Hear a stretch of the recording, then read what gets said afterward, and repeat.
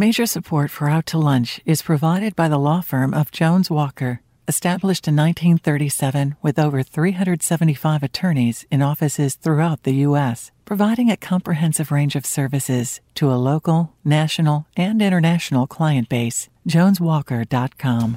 Additional support comes from Luba Workers' Comp and by Short and Associates, legal recruiters in Louisiana and Texas. From Commander's Palace Restaurant in the Garden District in New Orleans, we're out to lunch with Peter Ricchiuti. Peter Ricchiuti is Tulane University's A.B. Freeman School of Business professor and economist. It's business, New Orleans style.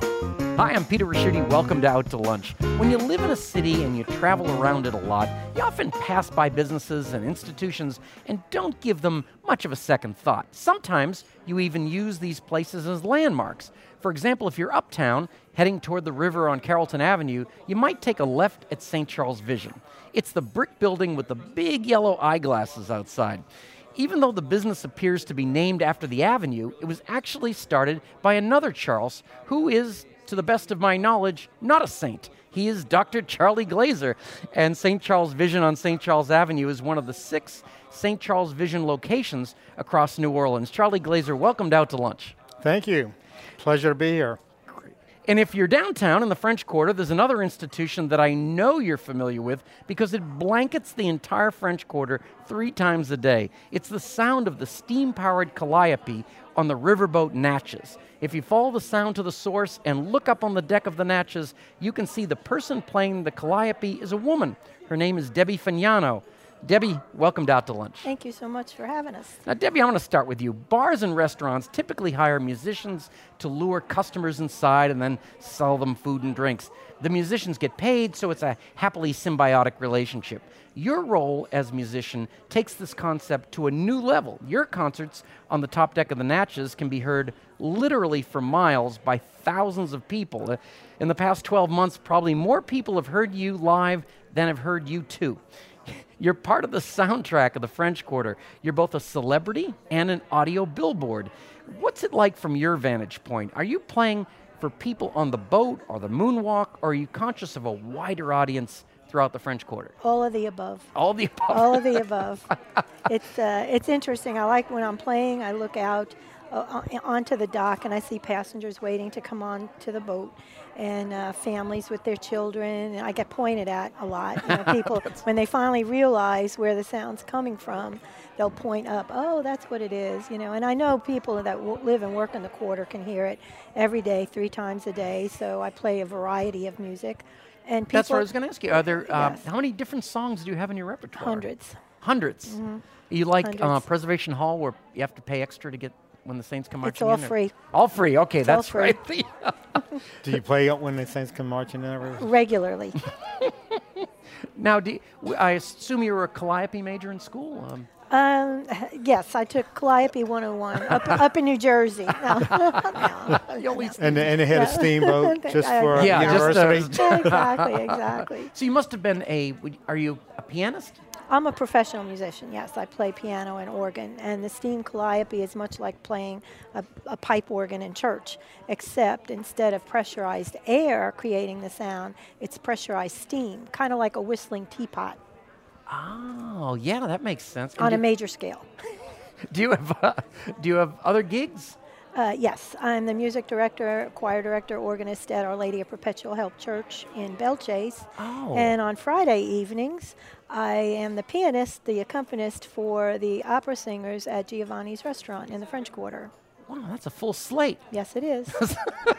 Now, Charlie, you have 6 St. Charles Vision offices around New Orleans. You've grown this chain of stores one at a time, and you've kept them open for 40 years. There's a whole science behind picking a retail location that, companies like Walgreens and Costco spend a great deal of money on.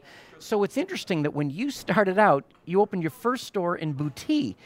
40 years ago, presumably every other location from uptown to the West Bank was equally available. You're a New Orleanian. What made you choose Boutique as the place to launch your business? Good question. Well, when I first got out of optometry school, I worked at Ochsner Clinic, and in those days, which is the mid-'70s, there were a slew of patients that came from St. Charles Parish, and that's where they had their primary eye care and primary internist and whatever. So so after working at Ochsner for a couple of years, plus I had a brother that had a very successful dental practice. So the name Glazer was sort of known in St. Charles Parish, so it was a natural. I left Ochsner after a couple of years and had patients at my door the first day I started practice out there. Although, after working at an institution like an Ochsner, where we would see 50, 60 patients a day, I realized early on that Booty and St. Charles Parish wasn't going to keep me as busy as I'd like to be. So our next office actually was next to Camellia Grill. That's right. And that it was about a year later. Now, you've frankly got a lot of competition in the last few years. You've got Costco, which I assume sells kind of the lower-end frames, and then Warby Parker, a big institution's moved into town. How do you hold your own? You seem to. Well, truthfully, it hasn't been a problem. Our business has been terrific. We haven't really noticed a lot of the competition. We are more than just selling a pair of glasses. We are run. The central part of our whole offices are the doctors. And when you also ask about adding offices, we've always it's been a very organic process for us, and we've added offices as we've gotten good doctors who want to work with patients, who have good personalities, who have good clinical skills. So that's the way that we have grown. And as far as competition is concerned, we're up for it. We're convenient, we're thorough, we're very high tech. We have a lot of skilled employees. Our opticians are extremely well trained. The doctors that work with us are extremely well trained. By the way, can I ask about those doctors? Are they your employees? Are they independent? How does that work? St. Charles Vision is actually owned by 3 individuals, myself and 2 other doctors. And then we have 3 other doctors that are what we call associate doctors, and they work with us. Oh, okay. All right. And Debbie, I've been thinking about this for the last couple of minutes here. Can you combine what you do? Do you ever think of singing from the top of the ship? No. No. Okay. There's see, I thought I was really trying to expand things for you. Now, Debbie, how did you get your gig on the Natchez? Actually, I heard the Calliope when I moved here. I had actually back up a little. When I came down on vacation, the end of the 1970s, I had heard the Calliope, and it sounded interesting. Fast forward 1988, I had the opportunity to move here, and I heard the Calliope, and I contacted Captain Doc Hawley, who was the master captain at the time, and who also played the Calliope, and told him I might be interested. I had never seen a Calliope or played one, but it just looked like a fun thing to do.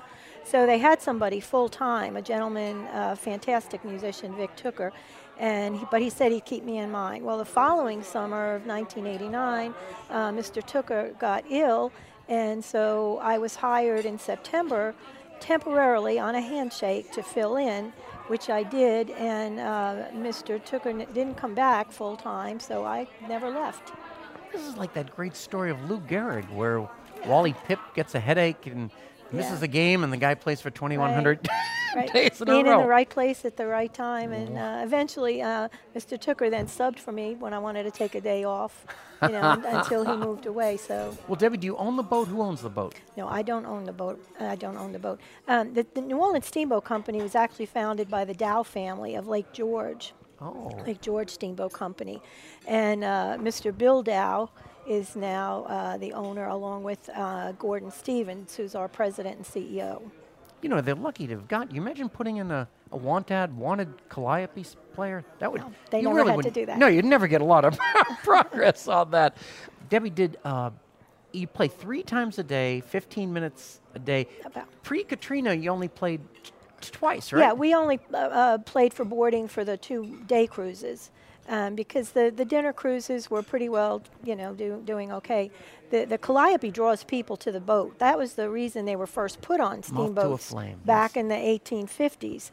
And after the hurricane in 2005, naturally, passengers were hard to find. So they asked me if I would play prior to the dinner cruises, which I started doing. And it helps. It helps. I'll start playing, and there's a few people on the dock, and by the time I'm done, dock's full. you ever want to call it a Calliope? No. Like the street. Okay, I know. Never. Obviously, I've hit a nerve there. I've already made that mistake. The Greek muse of, what was she? She was the goddess of song, right? Right. Okay, all right. The muses for 30. There's. Yeah. And John, I was thinking if you work with Debbie, the theme song would be Doctor My Eyes by Jackson Brown. I think at your place. I think that would. I'd rather do I Only Have Eyes for You. It's a Oh, That's a great one. You're listening to Out to Lunch. I'm Peter Raschuti. My guests are one of New Orleans' literally most prominent musicians, Debbie Fagnano, who plays the calliope on the top deck of the Steamboat Natchez, and Charlie Glazer, founder of the local chain of 6 optometry stores, St. Charles Vision. You know, Charlie, you mentioned, that you've been doing this a long time.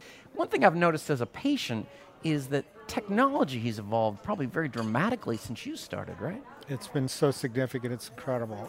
Every day we have new technology coming out. For instance, nowadays we have the ability to scan what's called the retina, the back portion of the eye. And when patients come in with complaints of seeing flashes of light or seeing spots, we can now have the ability to scan to make sure there's no detachments in the back of the eye.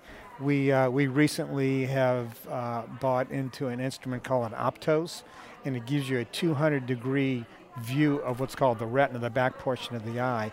At times, it actually, instead of dilating a patient's eyes, we can actually use this instrument and get a beautiful picture of the back of the eye, the retina, and therefore they don't necessarily need a dilation. So, and we have, for instance, we have computers now that actually give us a starting point on how a pair of glasses, what the prescription is for a pair of glasses. Then they can drive home if you haven't done that. That's so and great. they can drive home without a dilated eye. We get a thorough eye exam. So yes, technology in today's world in the optical industry is pretty phenomenal. John, let me give you a compliment. A lot of people, they get to a certain age and they don't want to embrace the new technology. You haven't been like that. Well, I want to say it is a very difficult thing, and you really have to embrace it. Otherwise, you'll never institute it into your office, and it'll just never happen. Plus, I've surrounded myself by some great people who understand the technology, who work with it every day. Some younger doctors, and some really good technicians. So we do a good job with the technology. And Charlie, what's the difference between an optometrist and an ophthalmologist? Well, basically, the simple answer is that optometrist does everything an ophthalmologist does except for the surgery. So we treat glaucoma, we treat eye infections, red eyes, allergies, you name it. We take foreign bodies out, and we do a couple of very simple procedures, but things like, for instance, cataract surgery, retinal surgery, you have to go to an ophthalmologist, an MD, who either specializes in cataracts or retinal disorders. Now, Charlie, I got to ask you a question, and that is that you're great with eyes and all of that. How did you get so good at being a business person? I mean, that wasn't your training. I looked, you were a medical guy. I'm not sure. Okay. If you're really asking me my original business model, when I opened up next to Camellia Grill, that was my business model. Consistency. Oh, I thought just eat and a Camellia Grill every experience, day. okay? Because in the old days, you would go to Camellia Grill, and there was Harry and a few other waiters that had been there for 100 years. And no matter what happens, your same omelet and the same hamburger is going to come out.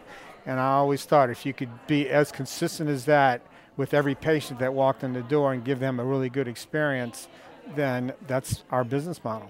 Oh, that's worth it. Just to know that Camellia Grill was the business model for your company. That is, I love that. Now, I've got some more questions for you, but Charlie and Debbie, it's time for the part of the show we call your brother-in-law. Now, picture this. You're driving home one night after work and your phone rings. You look at it and you see it's your brother-in-law calling. He usually only calls on Thanksgiving and Christmas to see what time he should show up empty-handed. So this call is out of the blue. He has a proposition for you. Debbie, your brother-in-law says he has a great idea for making you both some money by turning you into a YouTube sensation. He's going to shoot a video of you playing the calliope with a bunch of girls from Larry Flint's Hustler Club dancing around you. It'll only take 5 minutes, and all you have to play is when the Saints go marching in. What do you say? I've been on YouTube many times, and I don't need Larry Flint's girls. Okay, all right. There's, I was just trying to find employment for people here. It's part of the. All right. Not on the and you've roof been of on the YouTube. Natchez. Yeah. And I Google my name every now and then just to see what's out there. And people who come to the boat, they take videos and then they post them on YouTube.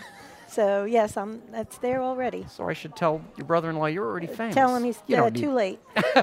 Now, Charlie, your brother-in-law says he's got an idea for a business. It's called Cheapo Frames.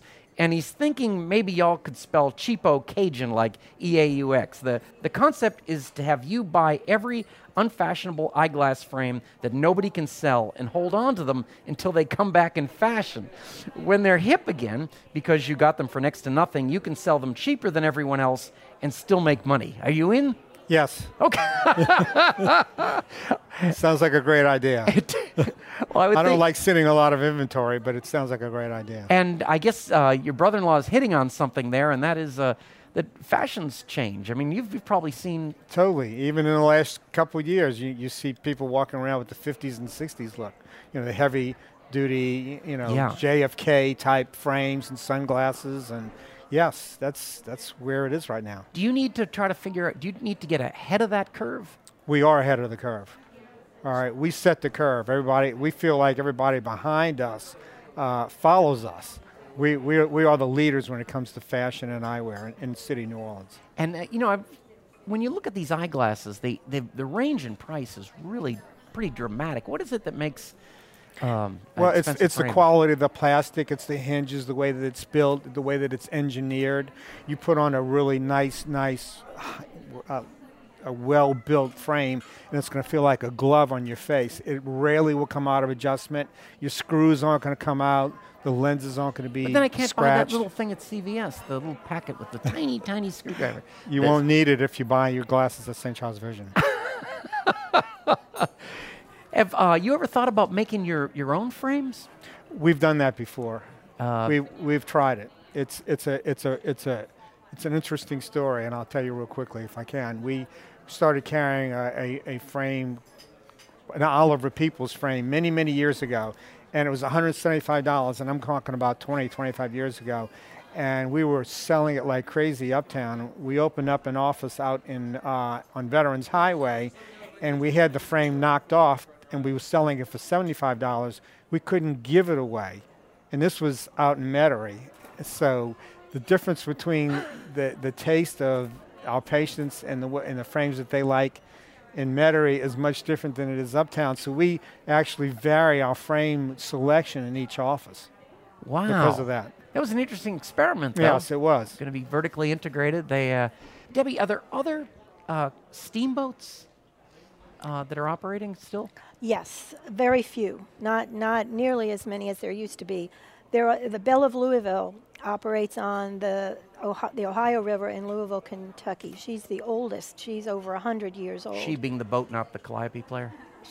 We refer to our boats as Oh, yes, she. excuse me. That's right. Yeah. I want to get this It's a down. nice, nice gesture. And she does have a steam Calliope, yes. And then there's another vessel on Lake George in New York, where the Lake George Steamboat Company is, and they also have steam Calliope on theirs. There are other vessels that have Calliopes, but they're not steam-powered, they're air-powered. But it's a rare instrument, and a number of circus parades also use Calliopes. Yeah, and so you don't have an association of Calliope players that get together in Vegas every year? Actually, a couple of the other Calliope players from the Belle of Louisville, and that used to be on the Delta Queen, and the young man, Matt Dow from Lake George, they formed a Calliope union. We have no bylaws, we have no dues, we have no nothing, but we do have a union. So you decided not to join the Teamsters and actually start your own? It's a very satirical, tongue-in-cheek kind of organization, because you have to be that sort of person to do this kind of work anyway. Yeah, now that's true, right? I mean, you have all the training of a traditional musician, but what is it? It's like a sense of humor? It's just a lot of fun. It's just a lot of fun to be up there on my little perch on the roof of the boat and look out over the river and watch people come. And one little boy commented one time when I passed through the dining room, he said, he was a little toddler, he said, "Mommy, that's the lady that makes the clouds sing." Because you can see the steam. The steam Calliope is actually a form of music that is visual. You can see every note comes up in a puff of steam. So that little toddler's words have stuck in my mind all this time. The lady that makes the clouds sing. Living in New Orleans, there are a lot of eccentricities and idiosyncrasies that we take for granted as part of our daily life and never give a second thought, like naming a chain of eyeglass offices after a Catholic saint who's responsible for inventing the seminary and rocking the city with the original steampunk. It's been great to get a glimpse inside both of your worlds of the iconic Calliope and the ubiquitous St. Charles Vision over lunch today. Charlie Glazer, Debbie Fagnano, thank you so much for taking the time to join me on Out to Lunch. Thank you. Thank you. My guests on Out to Lunch today have been musician Debbie Fagnano, best known for her 3 times daily Calliope concerts on the Steamboat Natchez, and Charlie Glazer, founder and partner of St. Charles Vision. You can find out more about Debbie's music and Charlie's glasses by following the links on our websites, itsneworleans.com and wwno.org. Our show is recorded live over lunch at Commander's Palace in New Orleans. Commander's Palace serves lunch Monday through Friday, jazz, brunch on Saturday and Sunday with live music and dinner 7 nights a week. The producer of our show is Grant Morris. Our technical producer is Eric Merle. Our researcher is Matthew Ellefson. Mitch Foreman wrote and performs all the music on Out to Lunch. You can hear more of Mitch's music wherever great jazz is streamed or stolen, and at mitchellforeman.com. You can get the show as a podcast. You can listen to past shows, and you can keep up with us on all kinds of social media by going to our websites, wwno.org and itsneworleans.com.